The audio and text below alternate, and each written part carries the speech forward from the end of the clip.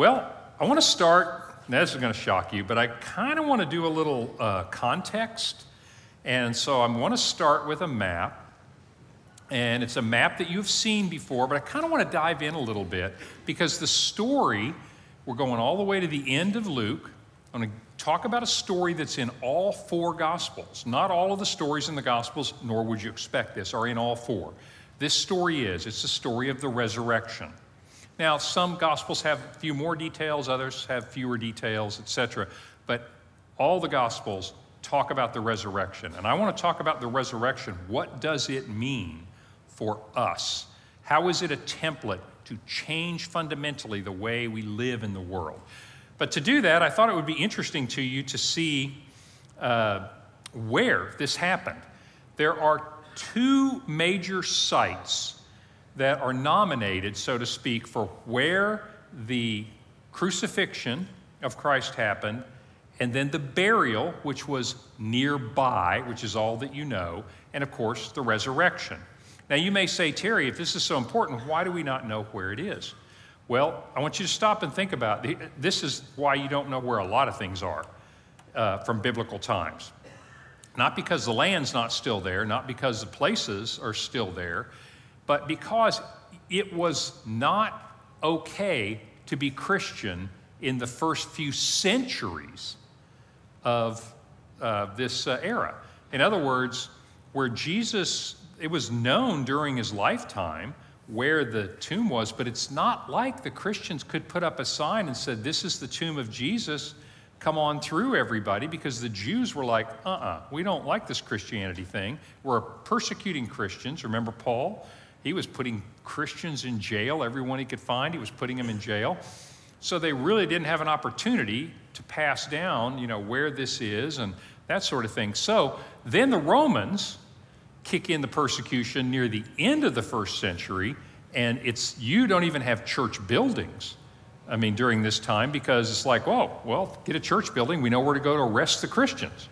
And so the persecution was huge until 313 AD. So think about that. You have 300 years that you can't put up a sign anywhere and say, this is where this happened, this is where that happened. And of course, the city of Jerusalem changed. I'm going to show, all the pictures I'm going to show you are pictures or models, obviously, of Jerusalem in the time of Jesus when these things happened. But over 300 years, things change. So I don't want you to be discouraged to say, why do we not know where all these places are? It makes perfect sense why we don't know, is you really couldn't put a sign up for 300 years. The other reason I think that we don't know is I don't think God wants us to worship at a place.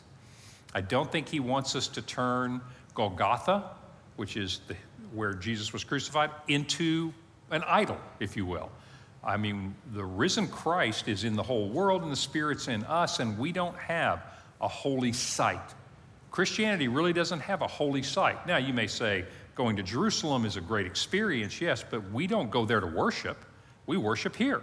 And so I think there are a lot of reasons we don't know where, but there are two main candidates for Golgotha. So a little wording here. Golgotha is the Hebrew word for skull. And so he was taken to the place of the skull. Calvary is the Latin word for skull. So when you think about Jesus was crucified at Calvary, Golgotha, that's just a Latin and a Hebrew word that mean the same thing. So I may even use those interchangeably.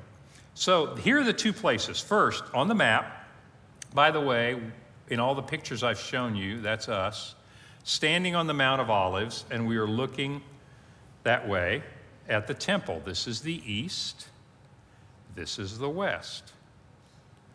And so we were standing over here, there's a big old valley right here, and we were looking across at the temple. And the first image I'm going to show you is exactly standing there. But the first side I want to show you is on the western side, and this little site right outside the original wall in Jesus' time around the city.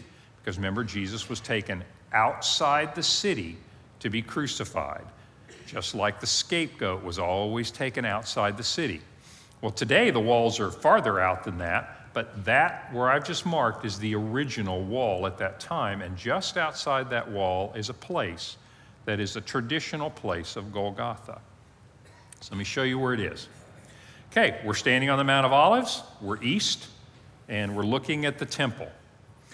I'm going to take you around this side of the temple, and we're going to be over here on the west, and we're going to look at the back of the temple. Make sense? Because I want to show you where this place is. So here we are, temple. This was us over here. This is a model, by the way, and it's a model of that exact time, and it's really good, and it's very helpful. So we're standing here looking at the western side. By the way, in our last lesson, somebody asked, where is the western wall? Now I'm going to show you. This, by the way, this whole wall, all of this, huge retaining wall that Herod the Great built. Huge retaining wall. This is a retaining wall, the whole thing, all the way up. It's part of that retaining wall right here in this little area today. Now, today there are houses and all kinds of stuff, but there's a piece of this original 2,000-year-old wall. That is the Wailing Wall, the Western Wall. When you see pictures of that, you'll see it. Massive stone things, because it's a huge retaining wall that held up the Temple Mount, to the top of the temple. So that is where the Western Wall is.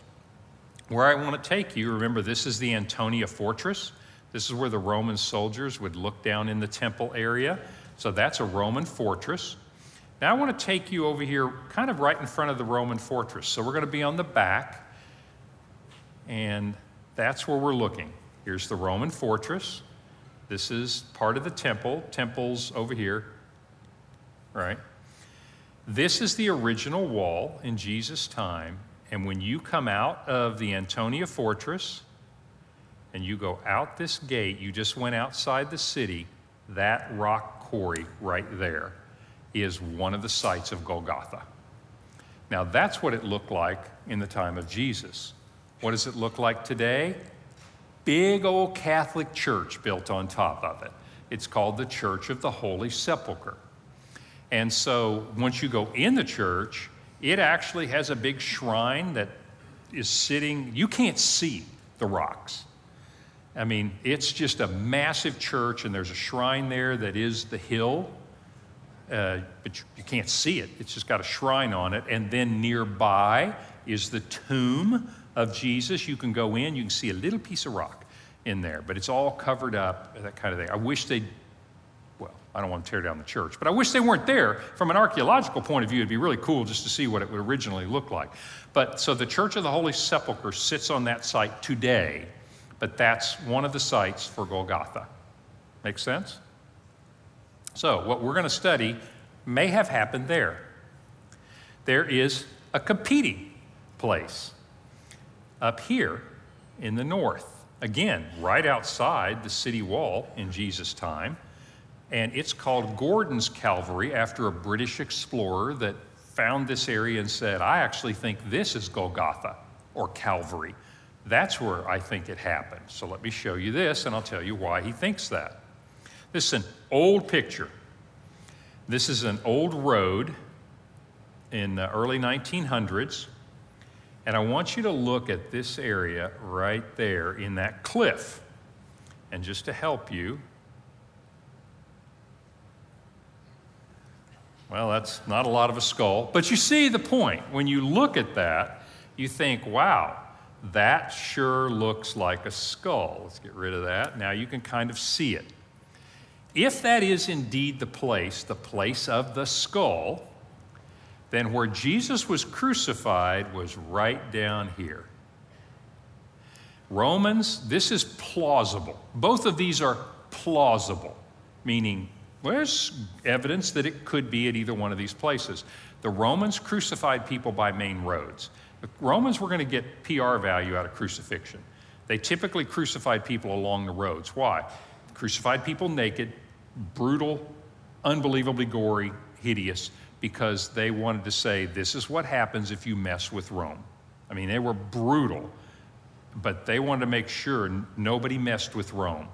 And so typically it would be along the road. This is a well-traveled road going outside the wall, headed north. So it's possible that this is the place of the skull and that this is where Jesus was crucified. I'm going to show you a close-up now. You see that? A little easier to see, isn't it? And so the English explorer said, that sure looks like Calvary. There's a major road here. That looks like the place of the skull. And so that's why this became, one of the reasons that this became a site. Now I'm going to actually take you, what you can't see on this picture, but just right over here to the left is, the city is right there to the left, and that road comes out of the city, but right to the left of this, and I mean like 50 yards, it's just right outside the picture, is a garden. And in this garden is a first century tomb. And this is what it looks like. Okay, remember our skull is right over there. And it's just literally 50 yards away. This is original, obviously, and this tomb is a first century tomb. Obviously the stone is not there. That would have been rolled in front of it. That's gone, been reused over time. But when you go in, there are little shelves in there, and you can go in. We always go here. When you go in, you realize, oh my goodness, this is what it could, I mean, that's what a tomb looked like. So you literally can see what the tomb looks like. So one of the reasons for this is the tomb was close to the place of the crucifixion, and this is like 50 yards away.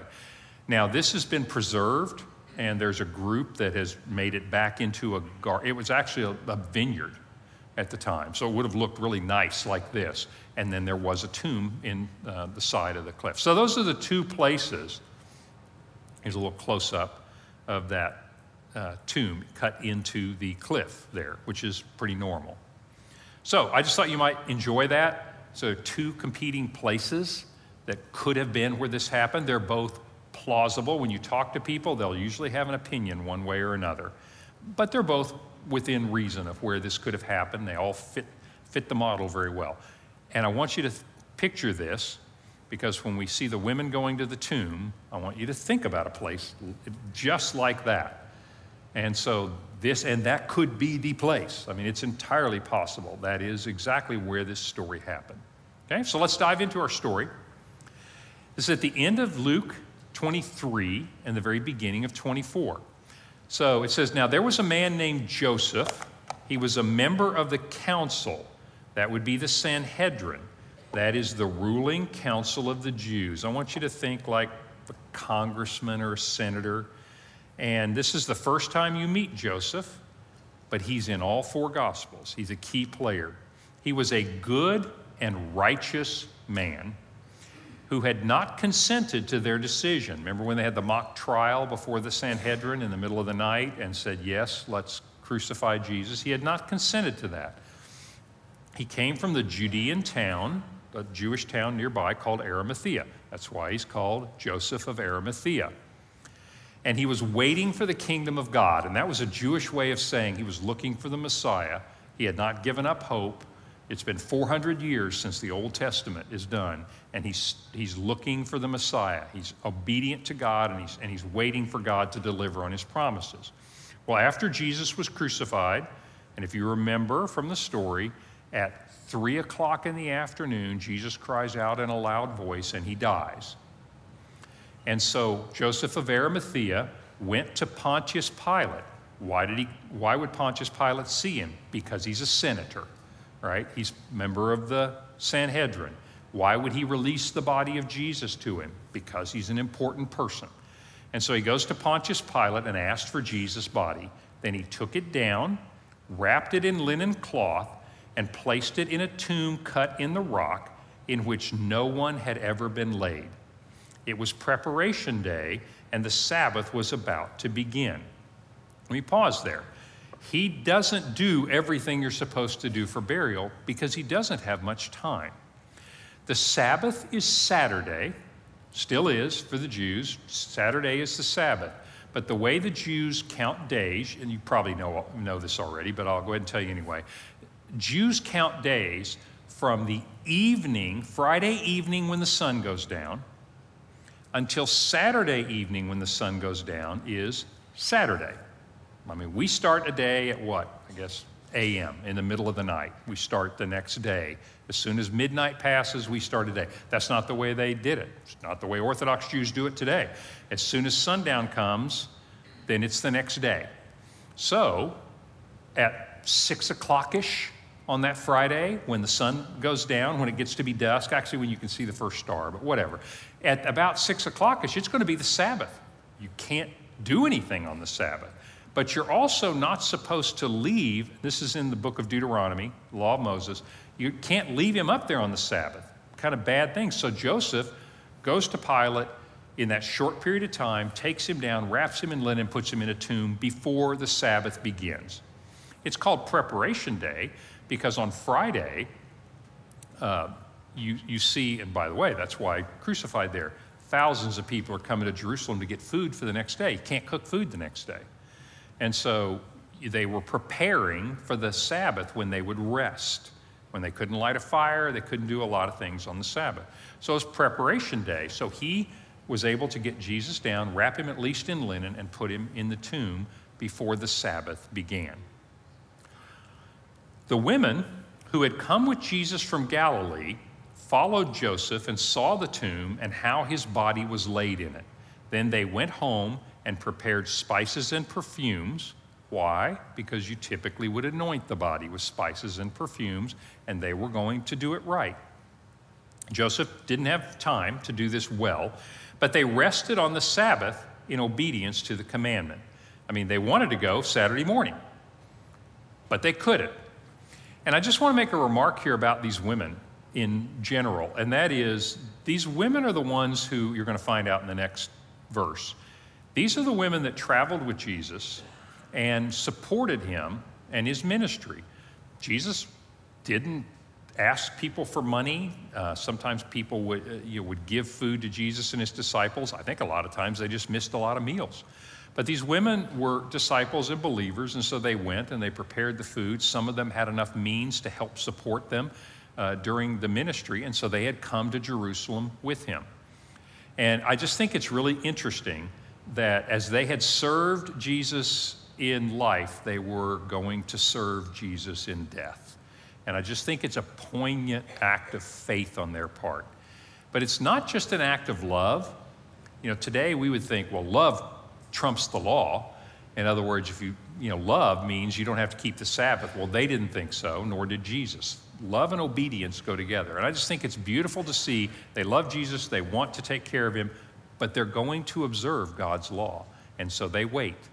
And so Saturday goes by, and the next day, Sunday comes. On the first day of the week, that's Sunday. Sabbath, Saturday was the seventh day. God rested. This is a Sabbath. Well, then the next day, Sunday, is the first day of the week. All four Gospels mention this as well, that on Sunday morning, very early in the morning, the women took the spices they'd prepared and they went to the tomb. How'd they know where it was? They followed Joseph of Arimathea to see where the tomb was. But they found the stone rolled away. I'll show you the stone in a minute. This is not trivial. But when they entered the tomb, they did not find the body of the Lord Jesus. Now, while they were perplexed about this, suddenly two men in clothes that gleamed like lightning stood beside them. These are messengers, angels. In their fright, the women bowed down with their faces to the ground. But the two men said to them, "Why do you look for the living among the dead? He is not here. He has risen. Remember how he told you this while he was still with you in Galilee. The Son of Man must," this is an interesting word, and I want to spend some time talking about that later, "must be delivered into the hands of sinful men, be crucified, and on the third day be raised again." Then they remembered those words. So on Sunday morning early, they go. They're planning to unwrap the body, prepare it, wrap the body back properly, do things the way it's supposed to be done. They haven't thought ahead to see how we're going to get the stone rolled back, but they just went. They just acted out of love and out of faith. want to show you what this looks like. Here are a couple of pictures. The one on the right is really typical. In fact, you can occasionally be driving along the road in Israel and see that cut into the side of one of the cliffs there on the road. And you will see a tomb cut into the rock, the limestone of the cliff. And this one happens to have the round stone. There's a little groove for it here. That's not easy to move, but when you get it in place, protects it from animals or, grave robbers, that kind of thing. Here's another one that's a really good picture of the stone, as you can see, and it's got a groove there, which you can't see, but it's made to be rolled. It's not easy to be rolled, to get in and out. But the way the Jews did it, they didn't get in and out very often. The way Jews did burial, I realize we're not into the lesson yet, but this is interesting. And so the way the Jews did burials, they'd take the body, they'd lay it on a stone shelf. When you go in there, there's just like 2 or 3 shelves, little platforms carved out, and they would lay the body on the shelf. They would go back in a year, and there would be bones in a year. And they would then take the bones, and at this time in history, they would take those bones and they would put them in a box, a stone box called an ossuary, and then they would take that and, put it on their mantle, in their house or something, right? So you would take it away. So the tomb was reused because all you did was lay the body in there for a year. Then you took the bones and you would preserve those. Those became kind of a family relic. That's why it's interesting. It said a tomb that had never been used. And you might be thinking, why do they reuse it? Yes, they do. And so they had several the one I'm showing you had like 3 places in it. But it would be used for generations of people. So that's what the tomb looks like. Now, as far as Jesus telling them, I just plucked these out of the Gospel of Luke because we're in Luke, so I thought we'd stay in Luke. But this is Jesus in Luke chapter 9 and Luke chapter 18, remember we're in 23, saying this, "And Jesus said to them, the Son of Man, Jesus, must suffer many things and be rejected by the elders, chief priests, and teachers of the law, and he must be killed, and on the 3rd day be raised to life." Then later, he said, "Listen carefully to what I'm about to tell you. The Son of Man is going to be betrayed into the hands of men." But the disciples didn't understand. What do you mean by this? Then again, Jesus took the 12 aside. This is before they go to Jerusalem. "We're going up to Jerusalem, and everything that is written by the prophets about the Son of Man is going to happen. He will be handed over to the Gentiles," Pontius Pilate and his crowd. "They will mock him, insult him, spit on him, flog him, and kill him." That's pretty impressive. Jesus said, this is what's going to happen, and you and I know, man, that's exactly what happened, right? "On the 3rd day, he will rise again." But the disciples did not understand any of this. I mean, they understand the words. It just doesn't fit with their conception of the Messiah. They're still thinking, we're going to go to Jerusalem. They're going to proclaim you king. You're going to be the Messiah. We're somehow going to kick the Romans out, and life's going to be good, right? So when they says they don't understand it, they're not stupid. They're just so fixed on an idea. They don't, how does this fit? What is he talking about? I don't know. Well, let's move on, right? And that's what happened. But the angel reminded them and said, don't you remember what he said? And the women go, oh my goodness. He was serious about this, right? So, when they came back from the tomb, now you're probably thinking to yourself, where are the disciples in all of this? I don't know what they're doing. I don't know if they're home playing Game Boy. I don't know if there was an NFL game on that morning. I don't know what they're doing. They're crushed, of course. But the women went on to take care of business. I know some of you going, isn't that the story? It always works that way. And the men, aren't there. But so they go back to tell the 11, used to be 12, but Judas is gone. It was Mary Magdalene, Joanna, Mary the mother of James, and the others with them who told this to the apostles. But they did not believe the women. Not so much, I know it's popular to say nobody believed women. They've been with these women, not so much because they're women, but because their words seemed like nonsense. They're still having a hard, what are you talking about, an empty tomb? What are you talking about, the body's not there? That doesn't make any sense to them. They're still stuck in that same paradigm, aren't they? Peter, however, this is rambunctious Peter, got up and ran to the tomb, and bending over, you can now see why he had to bend over. Those were not high doors. They were small, right? Pretty small. When you're carving it, you don't put in a 8-foot door. So Peter got up, ran to the tomb, and bending over, he saw the strips of linen lying there, and he went away amazed. Another translation of this word is amazed and wondering, what in the world can this mean? What can this be? You know, one of the things I think about when I read this story is I wonder about us, and I wonder, what is it about the story that's too hard for me to believe? What is it I've got so set in my mind about Christianity that I'm not really hearing other parts of it? I mean, I think you can understand where they are, because I think we get that way too sometimes. We get an idea set in our mind, and then all of a sudden, for example, it just occurred to me, it might have shocked you when I said maybe Jesus was crucified by the road, because I know every picture you've ever seen is on the top of the hill. If you read the gospel accounts, nowhere does it say he was crucified on the top of the hill. It makes for a good picture. And maybe it happened, but actually it's not very likely. Now, that doesn't make the Gospels untrue. The Gospels don't say he was on a hill. The Gospels say he was crucified at a place called Golgotha.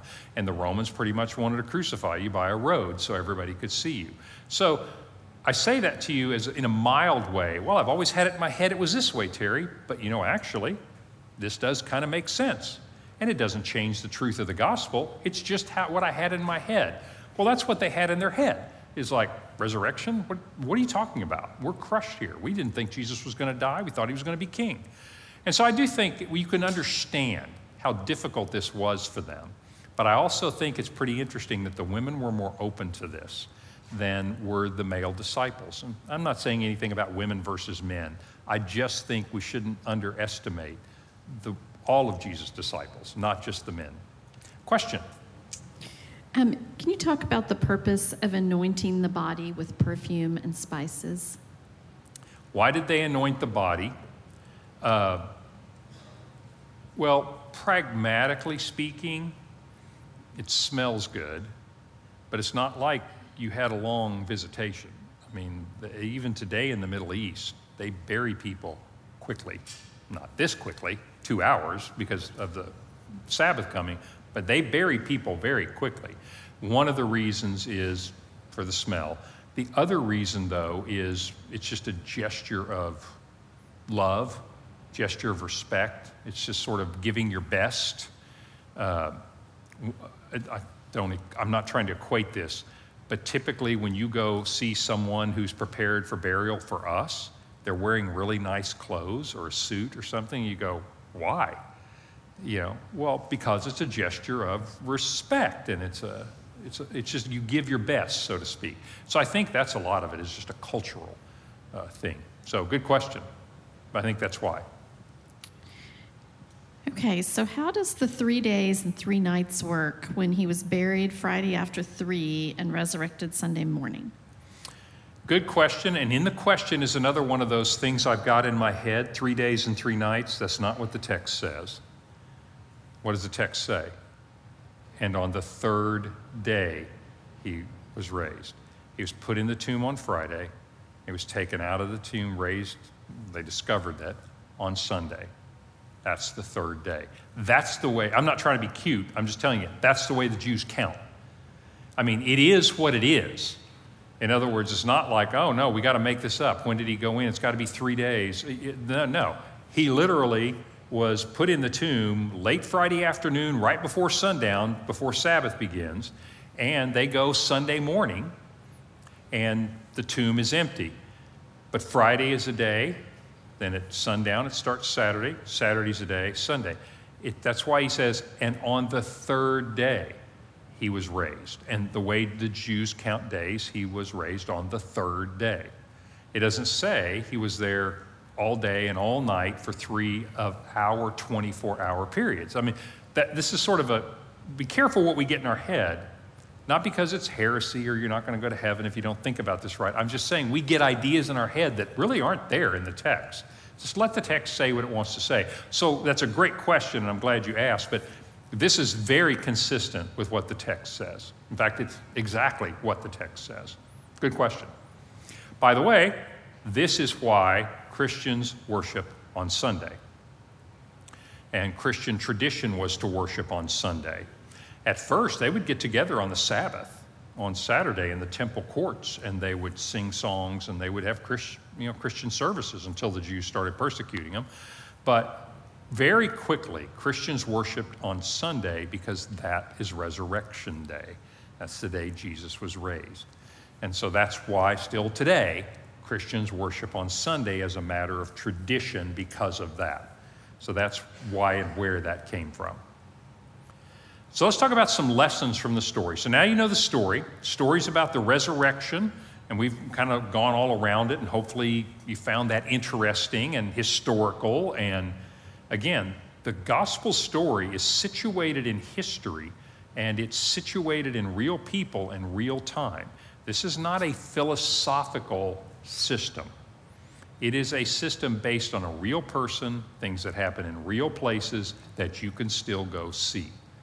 So we talked about all of that, but how is the story of the resurrection? How does that impact us? And I have 3 things I want to talk to you about. First is this: the crucifixion and the resurrection were necessary. That's not something that everybody wants to believe, that all Christians want to believe. There are theologies within Christianity that would not say the resurrection is necessary or that it even happened, or especially that the crucifixion was necessary. And I'm using the word necessary instead of must because that's another translation. It is necessary for the Son of Man to be crucified, and on the 3rd day it is necessary for him to rise. Why is it necessary? Why couldn't you have the good news of Jesus Christ? That's what gospel means. Gospel just means good news, good story. Why couldn't you have the good news with just the resurrection? Like Jesus died and didn't. And you know what that means? This isn't the end. There is such a thing as eternal life. And Jesus made it possible for us, and that's the good news. Why isn't that the good news? Why is it necessary for Golgotha to happen, for the cross to be there? A couple of ideas as to why this would happen, and this is kind of key to the gospel. The idea of there isn't any good news without some bad news. If all you have is the resurrection, you have a solution. This is the way I like to say it. You have a solution running around looking for a problem. It's like, well, that's nice, but so what do you want me to do about that? Bonus, I'll just remember that. When I die, I'm going to live forever. The problem, and the whole reason that there's a cross, the whole reason there needs to be a resurrection, is that there's this incurable sin problem. The gospel, what this actually is the resurrection is the key to the gospel. If you look at the book of Acts, what were they mostly preaching about? Well, they were preaching about the reality of this event. Jesus really was here. He really did say these things. He really did go to the cross. He really was raised. He really did heal a bunch of people. They were talking about the eyewitness historicity of what happened. But when they told the gospel, they talked about the resurrection. They didn't so much, and I'm not saying this is necessarily bad, but when you read the book of Acts, they didn't say, you should follow Jesus because it'll make your life better. You should follow Jesus because you'll make wise life decisions. That's not what they said. Those things, I think, are true. But what did they say? They said, you have a sin problem. You are alienated from God.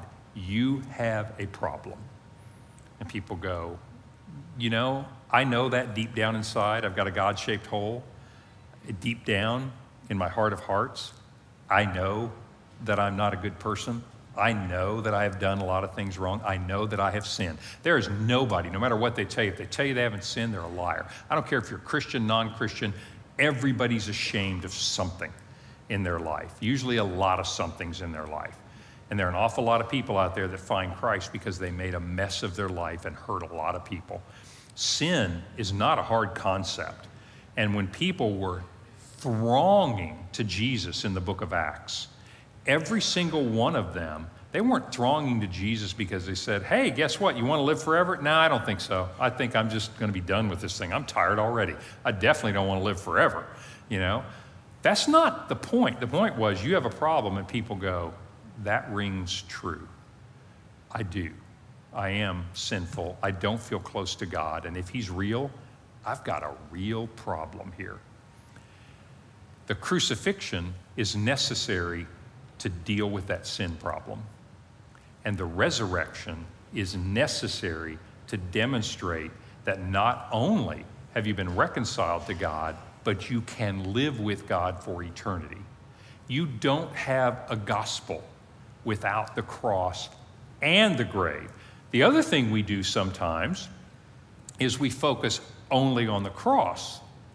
And that's a good thing in the sense that Jesus really did bear our sins on the cross to reconcile us to God. He paid the price so that we could be declared right, righteous, justified. All those words mean the same thing. That's true. And if that's all there was, then it's like, well, all your parking tickets are canceled, better not get any more. You know what I would have done? I'd be right back. I'd be a sinner again. Give me a year or two. I'll be back where I was. Because you can't do this on your own. The resurrection says, I'm not just Lord of your sins and your temporal life. I'm Lord of everything forever. I mean, somebody dying on a cross saying, I've got your sins, I mean, that's impressive, don't get me wrong. But in and of itself, so what? That says you're a really, really good guy. Raised from the dead, now you have my attention. And that's what makes the difference between Christianity as a philosophy of life and Christianity as, oh my gosh, this is true. This is real. This changes everything. You know, when Gandhi says, I like your Christ, but I don't like your Christians, what he meant, I'm just going to focus on the first part. Why does he like Christ? He doesn't believe he's the Son of God, doesn't believe he raised from the dead, but why does he like Christ? Because he's such a good guy. He's a moral example. He teaches like, hey, let's hug and love each other and sing Kumbaya. Come on, guys, let's all be nice to each other. That's what he likes about Jesus. The cross and the empty tomb, you can't have that Jesus because that Jesus doesn't exist. The only Jesus that exists is the one that said it is necessary for your sins to be dealt with. And that's what I did on the cross. And it is necessary for you to come live with me and my Father forever. And that's what the empty tomb is for. Does that make sense? I wanted to make a point here because why is this the essence of the gospel? Because it's necessary. Anything that doesn't include the cross and the empty tomb is a philosophy of life. It's just another self-help book. It may be a good self-help book, but it's just another self-help book. That's why this is so essential. Second, now I want to focus a little bit on the women and the men. And the disciples all come around and they see Jesus in the flesh and they go, oh my goodness, you have just totally reoriented our world. We had this whole Messiah thing. We misunderstood this whole Messiah thing. It is way more than we ever possibly imagined. God is really awesome. But that faith came to some people then more quickly than it did to others. And that's still true today. And so this is a little bit of a digression, but I think this is important. You remember when we did the parable of the sower? And the seed is the same, but the ground is different. Sometimes people had thin soil and didn't last, and some people had rich soil, and some people grew up but then got choked out by the cares of life. What's that saying? Faith and fruitfulness come to some people, and sometimes it doesn't ever come to others. But the point I want to make to you is the women believed quickly in this story, and the disciples believed, but more slowly. There are people in your life like this too, and I want you to be encouraged about it. This is part of the story, is not everybody comes to faith as easily as others. Not everybody comes to faith on the same time frame. And that's why Jesus said in the Gospel of Luke, he told them this story about the persistent widow. so that they would always pray and never give up.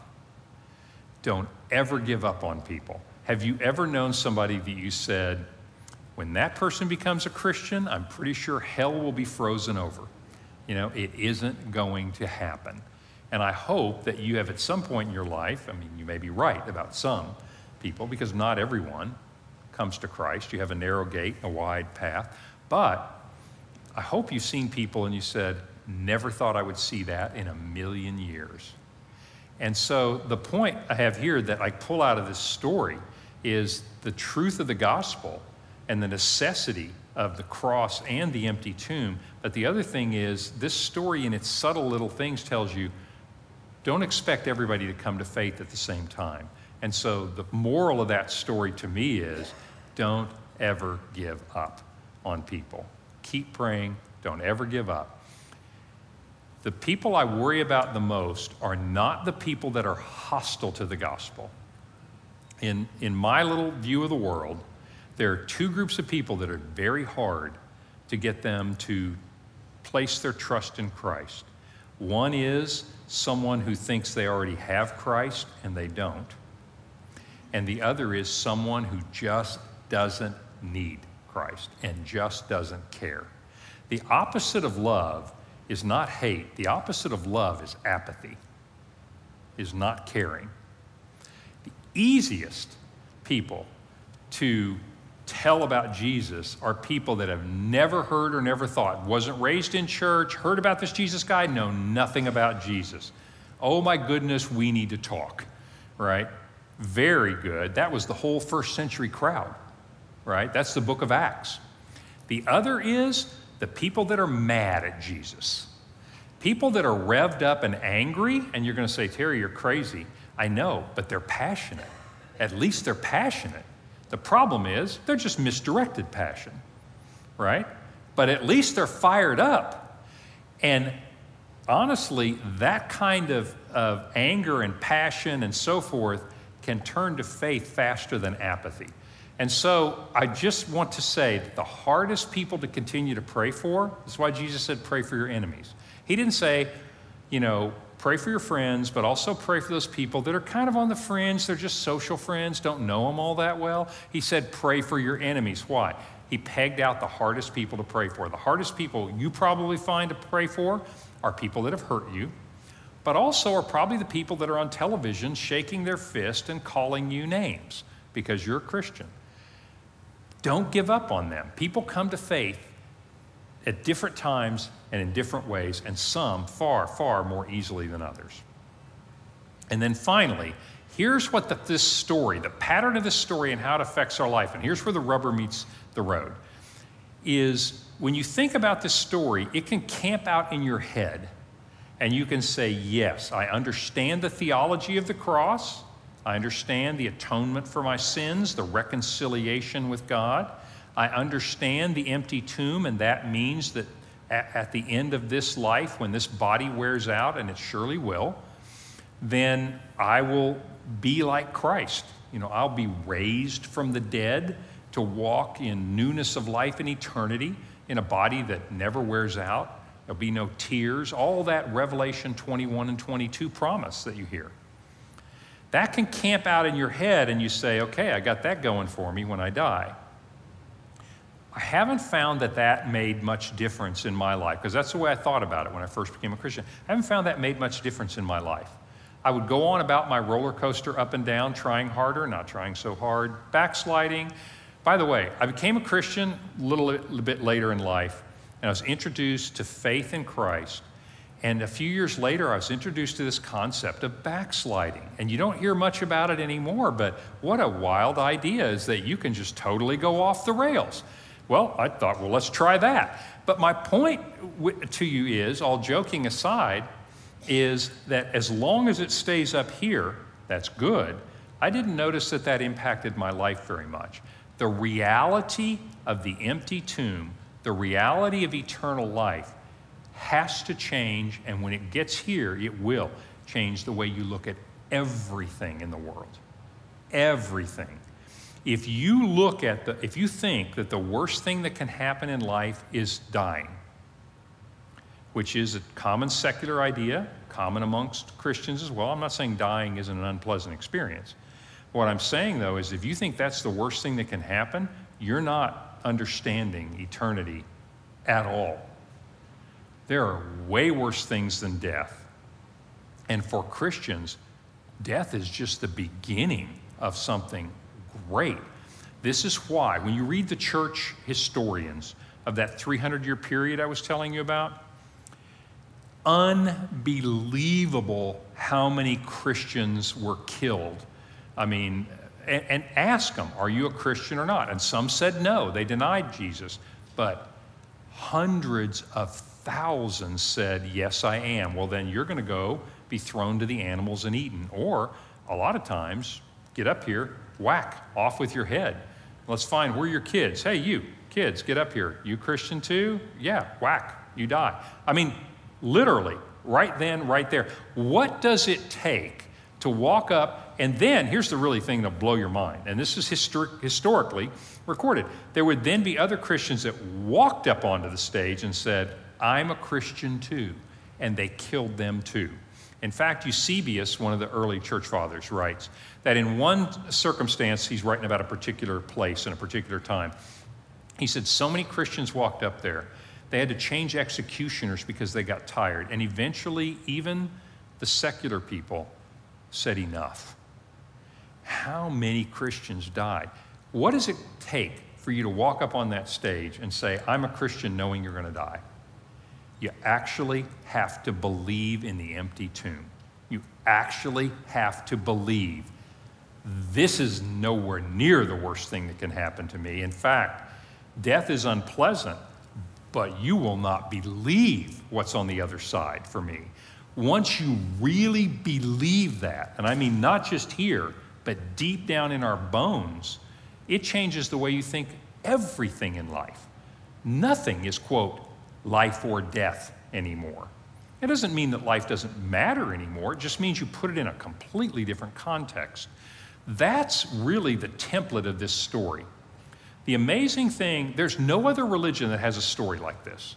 And when I say story, this actually happened. But my point is, there's no other religion that says, oh, Gandhi died and he was raised from the dead. Nobody says that. And the reason is, that's why most of them are philosophy. They focus on this life, how well you act on this life, and maybe the gods will be happy with you later. Christianity is radically different. It says, because of eternity, everything changes here and now. That's why Christians are peculiar people. Christians aren't peculiar people because they act better than everybody else, that they're more moral than everybody else. That's not always true, is it?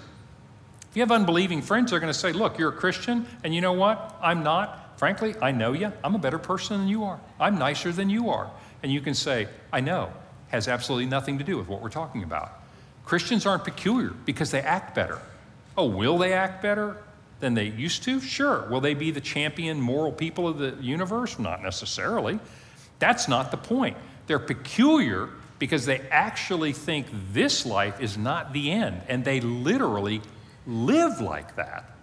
That is extremely peculiar. That's what got everybody's attention. Not because you're nice, because you guys actually believe in eternal life. Sorry, I'll stop there, but I'm telling you, you cannot underestimate this. That's what's unique about Christians. Question?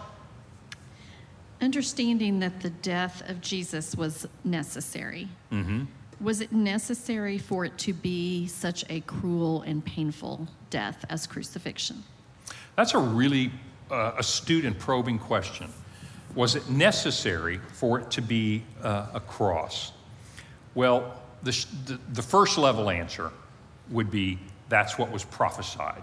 So in the sense that it fulfilled the prophecies from 700 years earlier, then yes, it fulfilled the prophecy. But that question's actually a little deeper. So let's go to the next layer. So that's the easy answer, okay?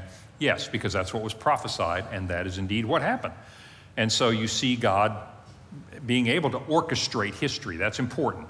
A deeper question has to do with suffering. It's important that Jesus suffered. I'm not saying it's good, I'm not saying it's pleasant, but it's important.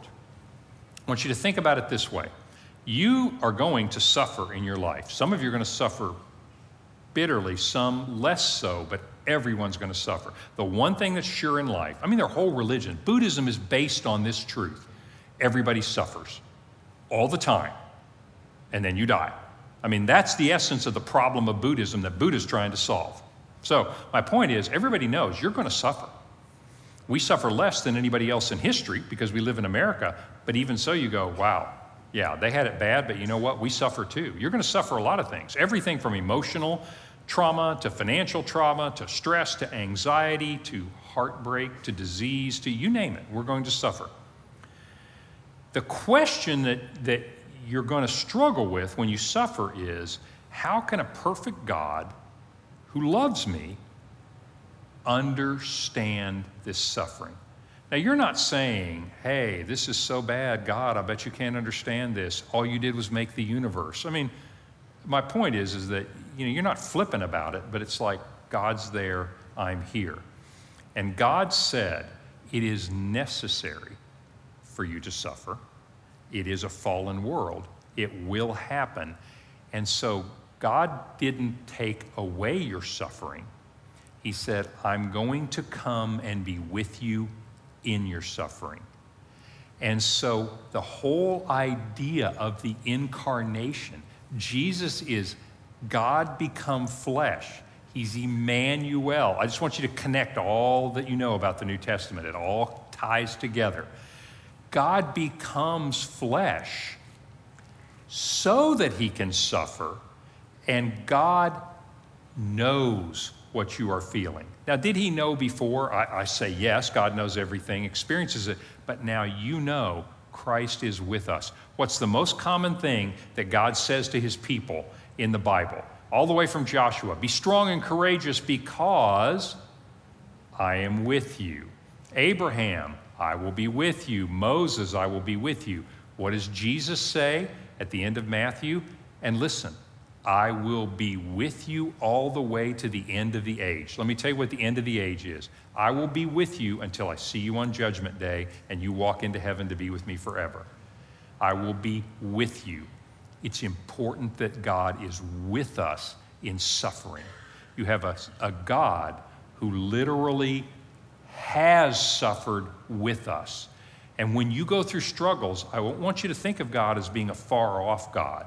God, you see my trouble. I know you love me. God, please give me strength, intervene. Whatever you're praying, I want you to have the image of God as, God, you know exactly what this is like. Because even though you didn't have to, Philippians chapter 2, Christ didn't consider equality with God something to hold on to, but instead he humbled himself and took the form of a human being, being obedient even to death on a cross. That's Philippians 2. You see how this ties together? It was important that Jesus suffered because God said, I'm not only here to take care of your sins, I'm going to do it in a way so that from now on, you know that I am with you in your suffering. I want you to think about that when you struggle, because God is so personally with you, not just powerfully with you, but so personally with us. Make sense? That's the essence of the gospel. What we just talked about is the good news. There are a lot of things that masquerade as the gospel. There are a lot of true things that are said. God loves you. That's true. That's powerful. That's life-changing, but it's not the gospel. It's part of the story. The gospel is you and I were dead in our sins and our trespasses, Ephesians chapter 2. But while we were still sinners, Romans chapter 5, Christ died for us, Philippians 2, in a horrific way on a cross. Matthew, my God, why have you forsaken me? He endured complete loneliness so that you and I never have to endure loneliness without God. You see how all this ties together? That's the good news. And the empty tomb is just the icing on the cake that says, and you know what? This little life, as difficult as it may be, is just the beginning of something glorious. Think about that. Let that soak in, because once we live like this is true, like those Christians that got up and said, you can kill me right now, but I'm not afraid of death. Oh, I don't want to die. I don't want to go through the experience of dying, but I have my mind so firmly committed to the reality of eternity that this is not the worst thing that can happen to me. When we believe that, oh, our lives will be transformed and everybody around us will go. Those people live differently. Make sense? So when you suffer, remember that. Christ came to suffer with us so that he is with us and understands when you suffer. Thanks for being with us through this whole series. It's been great. And I hope it incents you to say, man, I'm going to read the Gospel of Luke and think about these stories. Take your time, read each story, and then say, who am I? Remember, that's our story. Who am I in this story? I didn't want to ask you this time because all the women would go, we're the women. All the men would go, we're the people that aren't in the story. You know, the disciples, the guys that were supposed to be there. I didn't ask you that, guys, because I didn't want you to have to answer it. Next week is Thanksgiving. We don't have programming at the church at all. But then the next week, we'll start an Advent series on December 1st, 8th, and 15th. We want to talk about love, joy, and peace. And maybe we'll sneak some politics in there too. So I'll see you guys in 2 weeks. Thanks.